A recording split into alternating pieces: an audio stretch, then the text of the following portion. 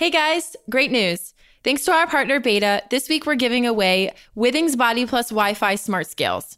This scale has high accuracy and full body composition. Body Plus includes coaches, rewards, and it automatically sends all of your data to the free HealthMate app. With tools at hand such as trend screens and nutrition tracking, the Withings Body Plus Wi-Fi Smart Scale is the perfect way for users to track and achieve their weight loss goals. Enter this week's giveaway at www.mission.org/giveaway for a chance to win a free Withings Body Plus Wi-Fi Smart Scale. Or if you want to purchase, go directly to www.withings.com and enter Mission Daily 20 to get 20% off the Withings Body Plus Smart Scale. This code is only valid on withings.com or visit your nearby Beta store. Welcome to Mission Daily. On today's episode, Ian sits down with Anjney Midha, co-founder and CEO at Ubiquity6, a startup using computer vision to create multiplayer experiences for virtual and augmented reality. Before founding Ubiquity6 in 2017, Anjney was in venture capital and a partner at Kleiner Perkins. On this episode of Mission Daily, Ian and Anjney sit down and discuss how his experience in VC led to the creation of Ubiquity6, the future of AR and VR experiences, and the distinction between AR and VR for developers and gamers.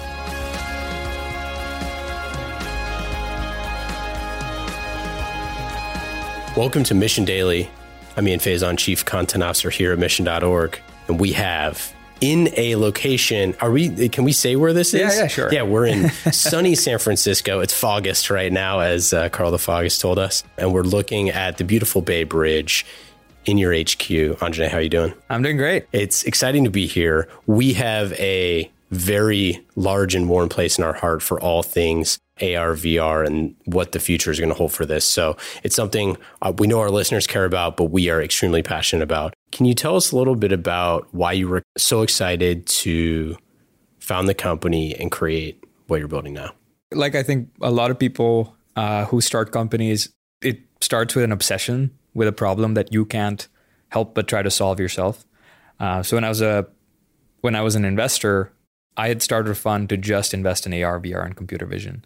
And I think a common thread I was starting to see amongst really talented founders was that they were really talented creatives or technical folks wanting to build AR and VR experiences. But there was a common problem that many of them were facing, which is that of distribution, where you can build a really immersive, really engaging, fun experience, but how do you get it out to hundreds of millions of people? And the world of consumer software has usually benefited from one major type of distribution, which is word of mouth and virality. And that type of distribution usually shows up when you have an experience that can be shared by multiple people, right? So whether that's a social network like Facebook or it's multiplayer games like Fortnite, the ability for two or more people to share an experience, a view of the world that is synchronized, consumer software usually takes for granted. When you enable that for an end consumer, that's when they start telling their friends, right? And AR and VR lacked that. AR in particular lacked that ability at the time that I was starting to see this emergence, because syncing up two or more devices very precisely in the world is not a solved problem. GPS, which is the closest thing we have to a global coordinate system for devices, is only good to about 30 feet. But for augmented reality, when two or more people are in the same space in the physical world, looking at a part of the world, you need your views of reality to be synced up to a few millimeters. At most, maybe a few centimeters is the error you can get away with. Because it turns out the real world reality functions at that level of precision. Yeah, that reminds me of when it was like, AI can accurately tell an elephant with 77% of the time or something like that. It's like, well, a 4-year-old can tell 100% of the time, right? So it's like, those millimeters, like your brain, is it like your brain intuitively knows when it's off? Or what? Yeah. Well, forget it. Even before it's off, imagine playing a game like Pokemon Go, where you're trying to sell the illusion of reality and say this Pikachu or whatever Pokemon you're trying to capture is the same one that you and I are both seeing, but mine is 30 feet away. Yeah, totally. Right. And 30 feet away in a completely different direction. So you'd be seeing one over there, and I might be seeing one 30 feet away in a completely different, north, and you might be facing south. We are not going to believe that we're in the same reality. Right. So even before you get to the point of your brain picking up, cognitively hurting, saying, I still don't think this is the same object because it's a few millimeters apart. We're not even at that step yet with AR. In 2017, at the time I started the company with Ankit, my co-founder, we were in the world was in a state where you couldn't even get a synced up view of reality better than 30 feet. Did you feel like, after having some experience investing in it, that it was like time to create your own thing? Yes. And I think the investing piece made it much more clear that this was a really important pain point to solve. I'm not sure investing made me any more smarter or any more ambitious or hardworking, anything like that, all the things you need to build a successful company. But I do think it gave me a more pronounced understanding of how valuable of a problem this was to solve, because when you're working with these founders as an investor, you're trying to understand how does this become a really large business? Yeah. And distribution is a key element of that. And so my belief was, if you could unlock distribution via word of mouth, these shared experiences for these developers, then these really talented creative people could build large companies. But that was the key missing piece. What I was looking for at the time was somebody solving this problem that I could invest in, but nobody was. And I think if you do the math, like we started doing the math of why was that the case? Why hadn't anybody built this shared experience layer? It was for two reasons. I think all the big platforms were actually disincentivized to do it because they would end up cannibalizing one of their own key either product lines or business models like advertising. And the second was it's a really, really hard technical problem. Yeah. And the key technology pieces that you need to pull this off didn't really come together until about 24 months ago. The market needs everyone to succeed to a certain point. Right. Otherwise, it's just too expensive of a problem to bring to do that sort of stuff. So that's basically, I think with AR and VR, we're still at a stage where we're all in it together. Yeah. But the major incumbents aren't. Yeah. They're in the business of protecting their own market share, whereas AR and VR, I think, is so early of a market that it will not succeed if you have people protecting their own fiefdoms from the start. There's only two ways, I think, usually to win a battle if you don't have sufficient troops, which is you team up with other kingdoms and you pool your troops, right? Or you don't fight the battle. You bide your time and you wait till your troops are large enough and then you fight the battle. So you got to postpone the battle. And I think my belief is the battle here is taking AR, VR mainstream, proving to the rest of the world that this is a useful medium that's here to stay, that's going to change our lives. And I think the only way we succeed right now is to fight collectively, to do it together, because the individual troops just aren't big enough. What is the state of like where we're at now in terms of, this ecosystem and then we'll get into where it's going after? Yeah, I think we're in the same phase that smartphones were at right before the BlackBerry dropped, right? So the components were all there. The supply chains weren't quite there, but were starting to show up. And you were having talented enough product people from other industries like PC and telecom who understood how the initial shape of a product that brought those things might look like, but had no idea what the V4 or V5 product would be that would make it a mainstream hit, right? And I think that's where we are right now. There's this fog of war. The skill sets that you need across engineering, product design, marketing, distribution, those things actually now exist in various different companies and different parts of the world. And the hardware and software components are all there. So we have the sufficient tech we need to put a V1 product together that starts to get you to the kind of success that I think the BlackBerry had with specific use case. In BlackBerry's case, the specific use case they solved was email, corporate email, right? And that just resonated with massive numbers of people, but it wasn't the iPhone. Right. And so I don't think we're at the iPhone moment quite yet, but I don't think we're very far either. I think we're about 24 months away from the iPhone moment, but we're very close to the BlackBerry moment right now.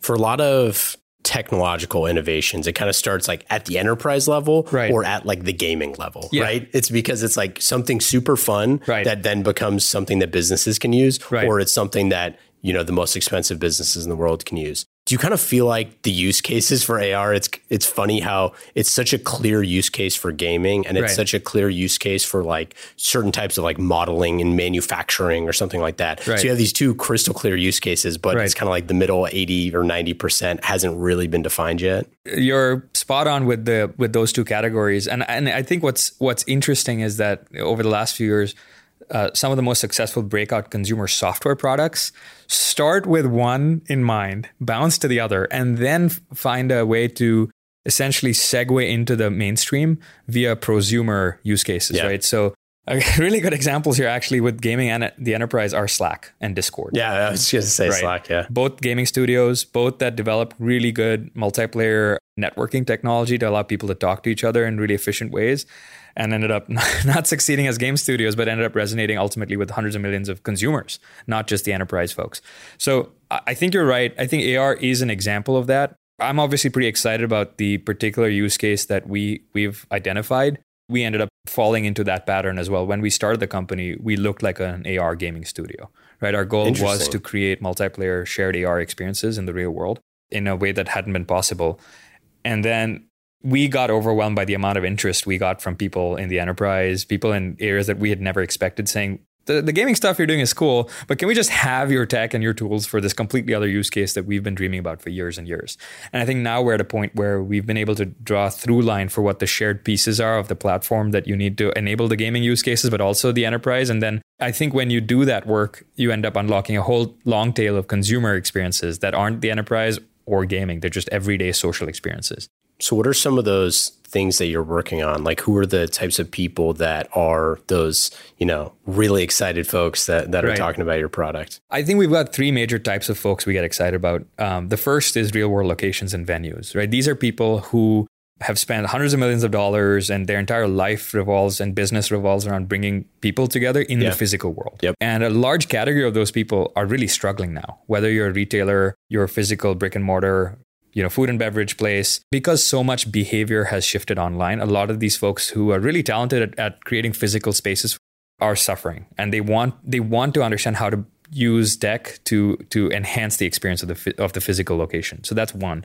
The second is developers, and these are people who are creative, who are technically talented, but just have not had a way to go from being purely online developers to actually putting their experiences in the physical world, affecting real world behavior. I think games are one category of those that type of developer, but I think there's a much broader type of creative and developer who's a web developer who understands how to build a website, how to build stuff with web technologies like React, but just have not had a canvas in the real world. So that's the second type of people we get pretty excited about. And the last type is just people like you and me, everyday users, who the reality is we live our daily lives in physical spaces. More and more of our behavior is shifting online. These smartphones were supposed to bring us all closer together, but instead we're all Netflixing and chilling way more than we ever have. Bringing those people together with real world locations and venues and developers is I think those are three types of folks we get most excited about, who are most excited about using the stuff we have as well. And the three pillars, the way we bring those folks together is give anybody the ability to turn any real world location into a shared space for a shared activity across AR and VR. The second is a really fast, easy way to author in those spaces.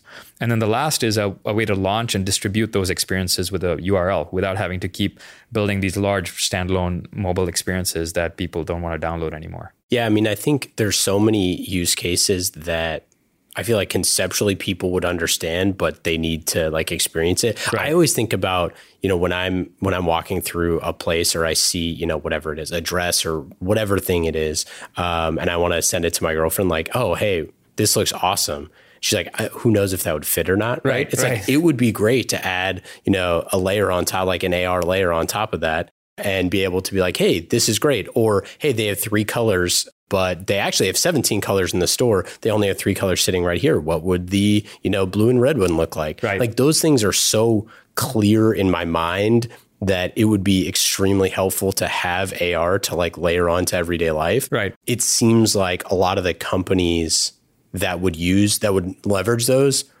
don't have a robust enough capacity to be able to provide that digital infrastructure. We all live our lives in physical spaces, and we deal with physical objects and physical assets every day in our real world. And that embodied part of our lives have been completely missing from the internet. Our use case was games, and we said, okay, we got to bring these physical spaces online, and the things in them, like these objects, like these assets, need a digital twin. They need an identity, a relationship to the digital world.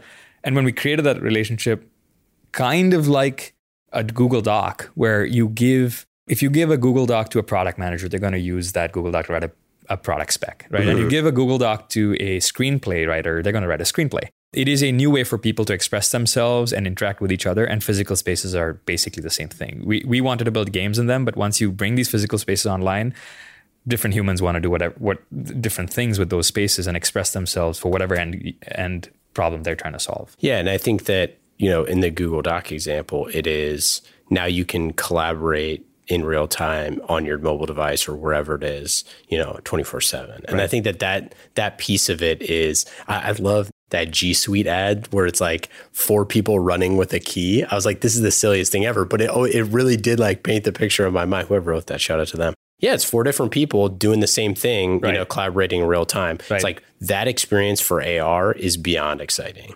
I guess taking a step back when you were originally founding the company, once you realized all these use cases and got a lot of feedback, what does the future of AR look like? I won't take too much credit for this because I think there's a book that really summarizes that future really succinctly. It's called Rainbow's End, and it's by Werner Vinge. He's a science fiction author he's a computer scientist by trade, and he's been a computer science professor at UCSD for a long time. And because he has such a strong understanding of computing fundamentals and the state of computing, his fiction is often rooted in a version of reality that's not too far away.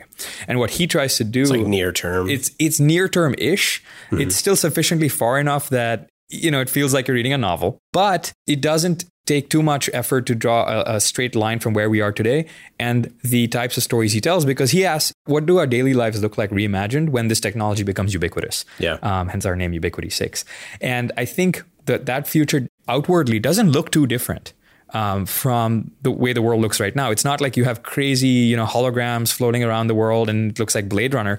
I think it actually looks much more just like we do right now. In fact, the only things that might change, we have fewer hacks like billboards and digital signage. Those are really hacks that humans have evolved to put information on top of the real world.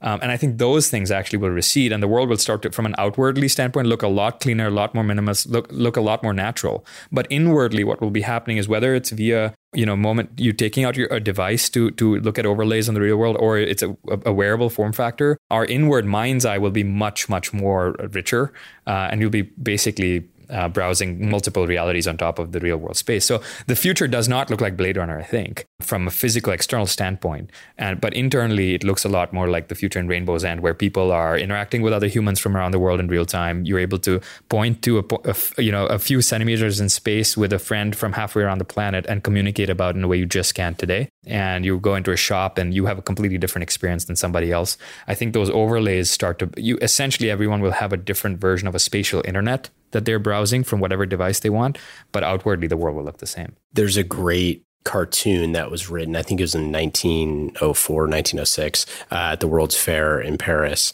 And it was like the future 100 years from now. And it's like all these people, all these kind of like young people, all in like flying cars and all this sort of crazy stuff, but they're all wearing clothes from like 1906, right? I always think it's like whenever you see the stuff in sci-fi that nobody's wearing jeans, it's like, trust me, jeans are going to be around. They've been around for, whatever, 150 years. Levi's going nowhere. But I think that you're exactly right. The world is going to look very similar to the way it is now, but the levels of connectivity is going to be off the charts. Right. Do you feel like with all of those changes, do you feel like the power of AR versus VR, like being completely immersed into something versus like layering onto the real world, do you think that those two things like have a huge kind of devolving moment in the future where they're stop being lumped together so much? People lump those two things together. And I think what will happen is, the reason that's happening is we don't have the adequate dictionary and vocabulary to refer to specific things. And so Good point, yeah. we sort of lump things together for ease of communication. But actually what's going on is this massive revolution to anybody who's in the space in what I would call spatial computing, not AR and VR. Just the way software started to be designed completely differently once smartphones became ubiquitous. Then you had a software that was mobile native.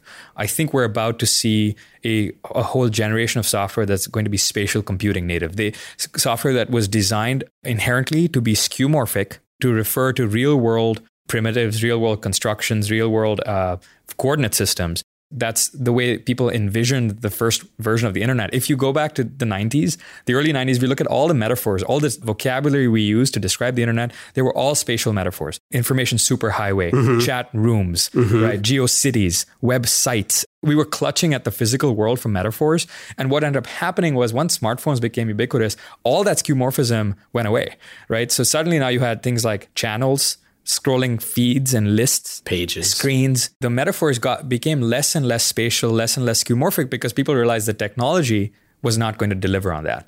And I think what's happening now is that spatial computing actually is delivering on that first version of the metaphors that people had, and it's becoming much more natural. So when you design an app like Snapchat in 2011, you're doing it for the smartphone first. If you design a new form of social messaging app or a communication app product in a spatial computing native world, you design it for a real world room, a physical room, a physical building, a physical city. And you allow people to bridge the metaphor of the building in the physical world into the digital world. That's what I think we're doing. And I think that's where the AR VR piece starts to not be able to describe it accurately. So virtual reality is a bit of a misnomer, is a bit misleading because we've actually had virtual realities for a long time. Yeah, for a super long time. Right? MMOs basically are virtual realities. And in many ways, the Oculus, Quest, the HTC Vive, these first generation of headsets are better form factors to experience those MMOs. Yeah. Right? It's much more immersive. It makes you feel like you're there. But the AR piece is interesting in a very different vector.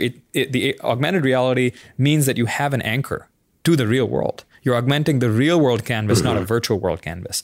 And so from where I'm sitting, we're solving a spatial computing problem where you're saying, okay, how do you capture the real world? And then how do you experience that real world from whatever device you're on, whether that's a mobile device and whether you're actually there or not. If you're remote and you're on a web browser, you're on your laptop or you're on a VR headset, how do I make you feel like you're communicating with the same room that you were yesterday while you were actually physically present there?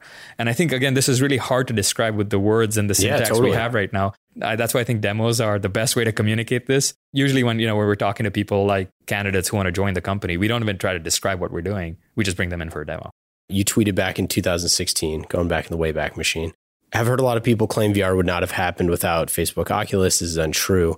Virtual reality was coming regardless. Facebook sped it up. I love that thought because it goes to like the inevitability of these technologies once they're out into the world. I mean, you could make a really good argument that as soon as people saw these holographic images in Star Wars, that it's like someone's making that somewhere. Oh, yeah. Right. Like that was like, and the Magic Leap founders have talked about that and things like that. And I love that you reference science fiction in talking about that sort of thing. But what did you kind of mean by that? And how do you kind of see the different players in this ecosystem evolving over time? In that tweet, what I meant was much more, it was quite factual. Basically, when I got to Stanford in 2011, part of one of the first classes I took was with a professor, Jeremy Bailenson, and he had a VR lab. The entire Oculus DK1 experience was already there for people to try. The only difference was that it wasn't backed by a major internet giant. They weren't trying to productionize it for consumer deployment in the same time frame, but it was the exact same functionality. It had 6DoF tracking. It was tethered to a PC running a really fast GPU, and it was funded by DARPA, which is usually the case with computing technology in the US. Turns out. Right. And so already for anybody who, I think part of our class at the time was if you went and signed up for one of Jeremy's experiments as a test subject, you got extra credit. Oh, that's hilarious. So anybody who got the extra credit would have told you that this was inevitable. Like once you tried it out, there was this experiment where it was part of a psychology class. So there was I think they were doing some research on phobias. And one of the phobias they were researching was vertigo. There was a virtual plank and you would walk across this virtual plank and there, you were standing on top of a multi-1,000-foot skyscraper and you were looking down and the experiment would ask you to jump. And the number of people who just couldn't bring themselves to do it was crazy. Even though you as a human knew that you were just in a room, you were literally just in a lab room with a regular floor. And you knew that if you jumped off, nothing would happen. And for anyone who went through that experience and you asked them, is VR going to happen? They're going to be like, yeah, this, of course, this is going to happen in my lifetime. It's probably going to happen in the next 2 or 3 years because it was so compelling. And when you give somebody a computing experience that's so compelling and they have so much conviction that it's going to happen, the market will find a way to deliver on it. And I think Oculus was one example. In fact, I'm fairly certain that the Facebook team, including Zuck, visited the VHIL before they went down and saw Oculus and decided to acquire it. And that's just one data point I had. At the same time, the USC lab where Palmer interned already had a working 6DoF deployment of VR. There were other major labs around the world who had it. Usually, I believe strongly in convergent evolution, which is that humans tend to arrive at the same conclusion irrespective of each other at the same time, because the world starts to get ready, the technology starts to become possible, various different factors come together at the same time. And if you have an idea that is compelling enough that captures human imagination, no matter what culture you're from, the market will find a way to deliver on it. And that's the case with VR. I mean, the first version of VR was probably proposed in some kind of science fiction novel hundreds of years before the Oculus stuff, right? So that's what I was trying to capture there. I had a very personal experience where, as a freshman, even before knowing Oculus and all of that stuff, it was clear to me when I tried that experience out that the tech was a few years out from mainstream productionization. I mean, I threw up in a tank simulator in like 2006 when I was in the Army. So, right. So everyone's got their version, yeah. Right? No, exactly. We went down the first or off the first bump, and I was like, that's it for me.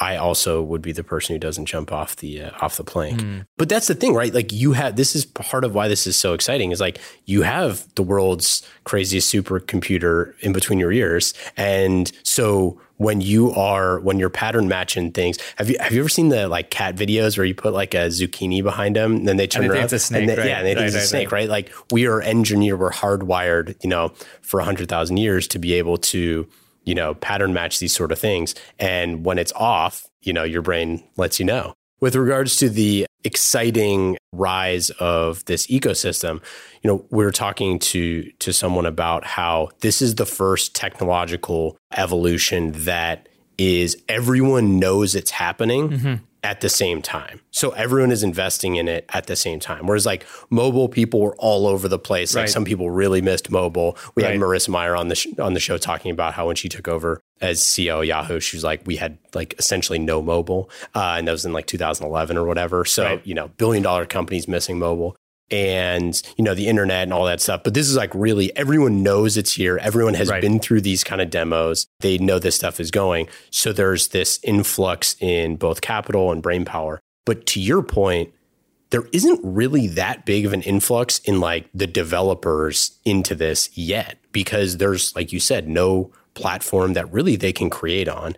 Kind of explain like why you think that is so important to get more people in the world on a platform where they can create. On the surface, it might look like there's a ton of investment in AR and VR and that it hasn't paid off yet. And my two responses to that are, first, that the amount of funding that has gone into AR and VR is nowhere close to the capital required to actually pull it off. And that's because, actually it goes back to an earlier point we were discussing.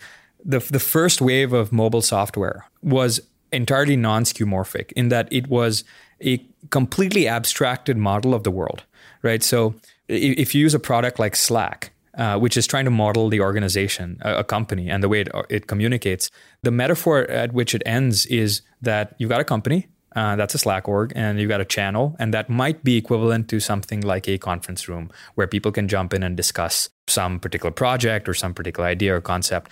And the metaphors start breaking down pretty quickly. Then you're completely in abstraction land of consumer software. And I think the cost required to go from that minimal modeling of the world in a non-skeuomorphic way to like very, very, very high fidelity skeuomorphic metaphors of the real world is extremely large. Essentially, what you're trying to do is recreate a one-for-one map of the real world with its physics. Even if you put in like $10 billion of venture capital, it's not going to buy you that. To actually deliver on the promise of merging the digital and physical worlds in an exhaustive fashion, we're not even close to deploying the amount of capital that you need to. Because, and here's why I think that unlocks the second answer, which is you ask, well, why isn't there a way for developers and people to creatively build stuff in AR and VR? Well, it's because you don't have a really good, rich canvas of the real world to build on top of.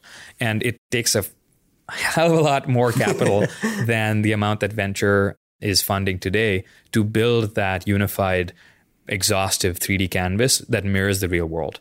Well, and I want to add on to that too, that once everybody realized that mobile was happening, then individual companies were investing. Like, when we talked with Marissa, she was like, we need to build whatever. It was like 7 apps or whatever that Yahoo immediately went into building, right? Right. So you're looking at within that organization, they're internally investing. To your point about building the canvas is like, if 10 different companies all build their version of a canvas, right, that's not really going to it's going to be too disparate and not potentially really not move the needle anyways. Yeah, you end up with these local maximas or maybe even local minimas because every company is trying to tack on the new platform, in this case mobile, on legacy, on a legacy business model, on a legacy team, on a legacy architecture.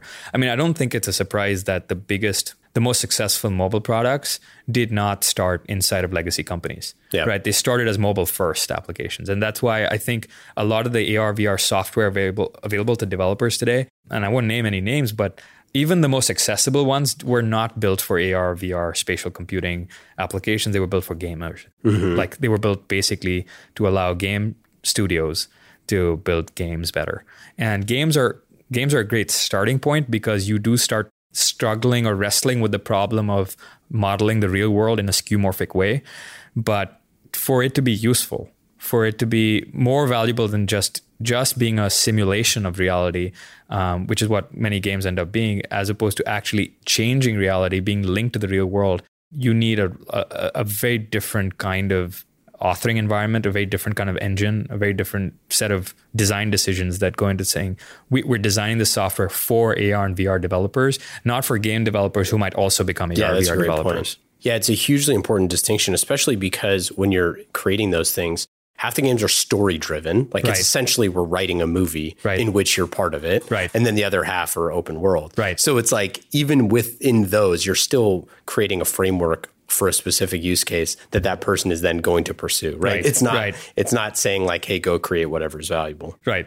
I mean, one of the most basic, ways that gets manifested is, and to your point, like games have traditionally been a very rich medium of storytelling, and every story needs a good setting. So here in the world of games, the game developer starts with a map, right? They create the map of the world first. And the user doesn't get to really affect that map or import their reality. And when we start building our version of the world, we actually have no control over the map, right? The map is the real environment that the user is in. So instead of building all these tools out for people to create these, maps that are completely controlled by the developer and are imposed on the user, now actually, and this is what AR and VR developers want to do. They want to respond to the real world environment of the user.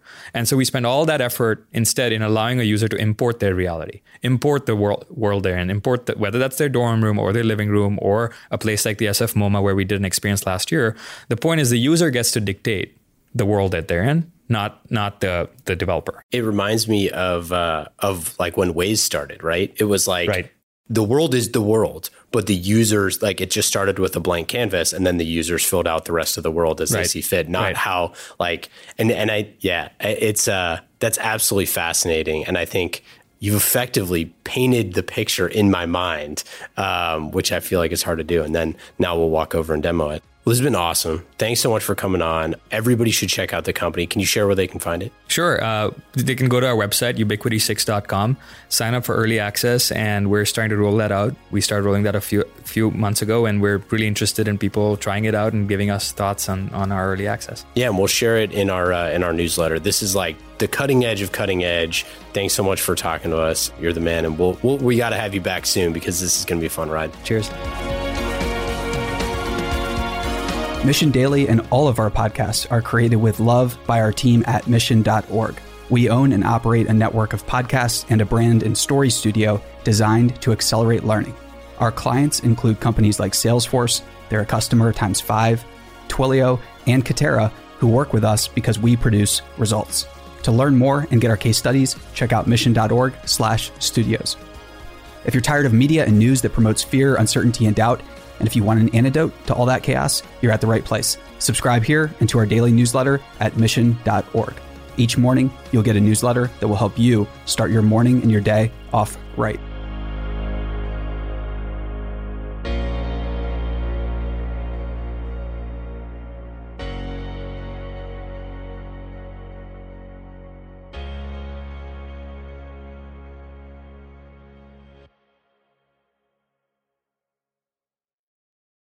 Hey listeners, thanks for tuning into this episode. I hope you enjoyed it as much as I did. If you haven't already, please subscribe, rate, and review this podcast. It helps spread the word, and I would greatly appreciate it. See you next time.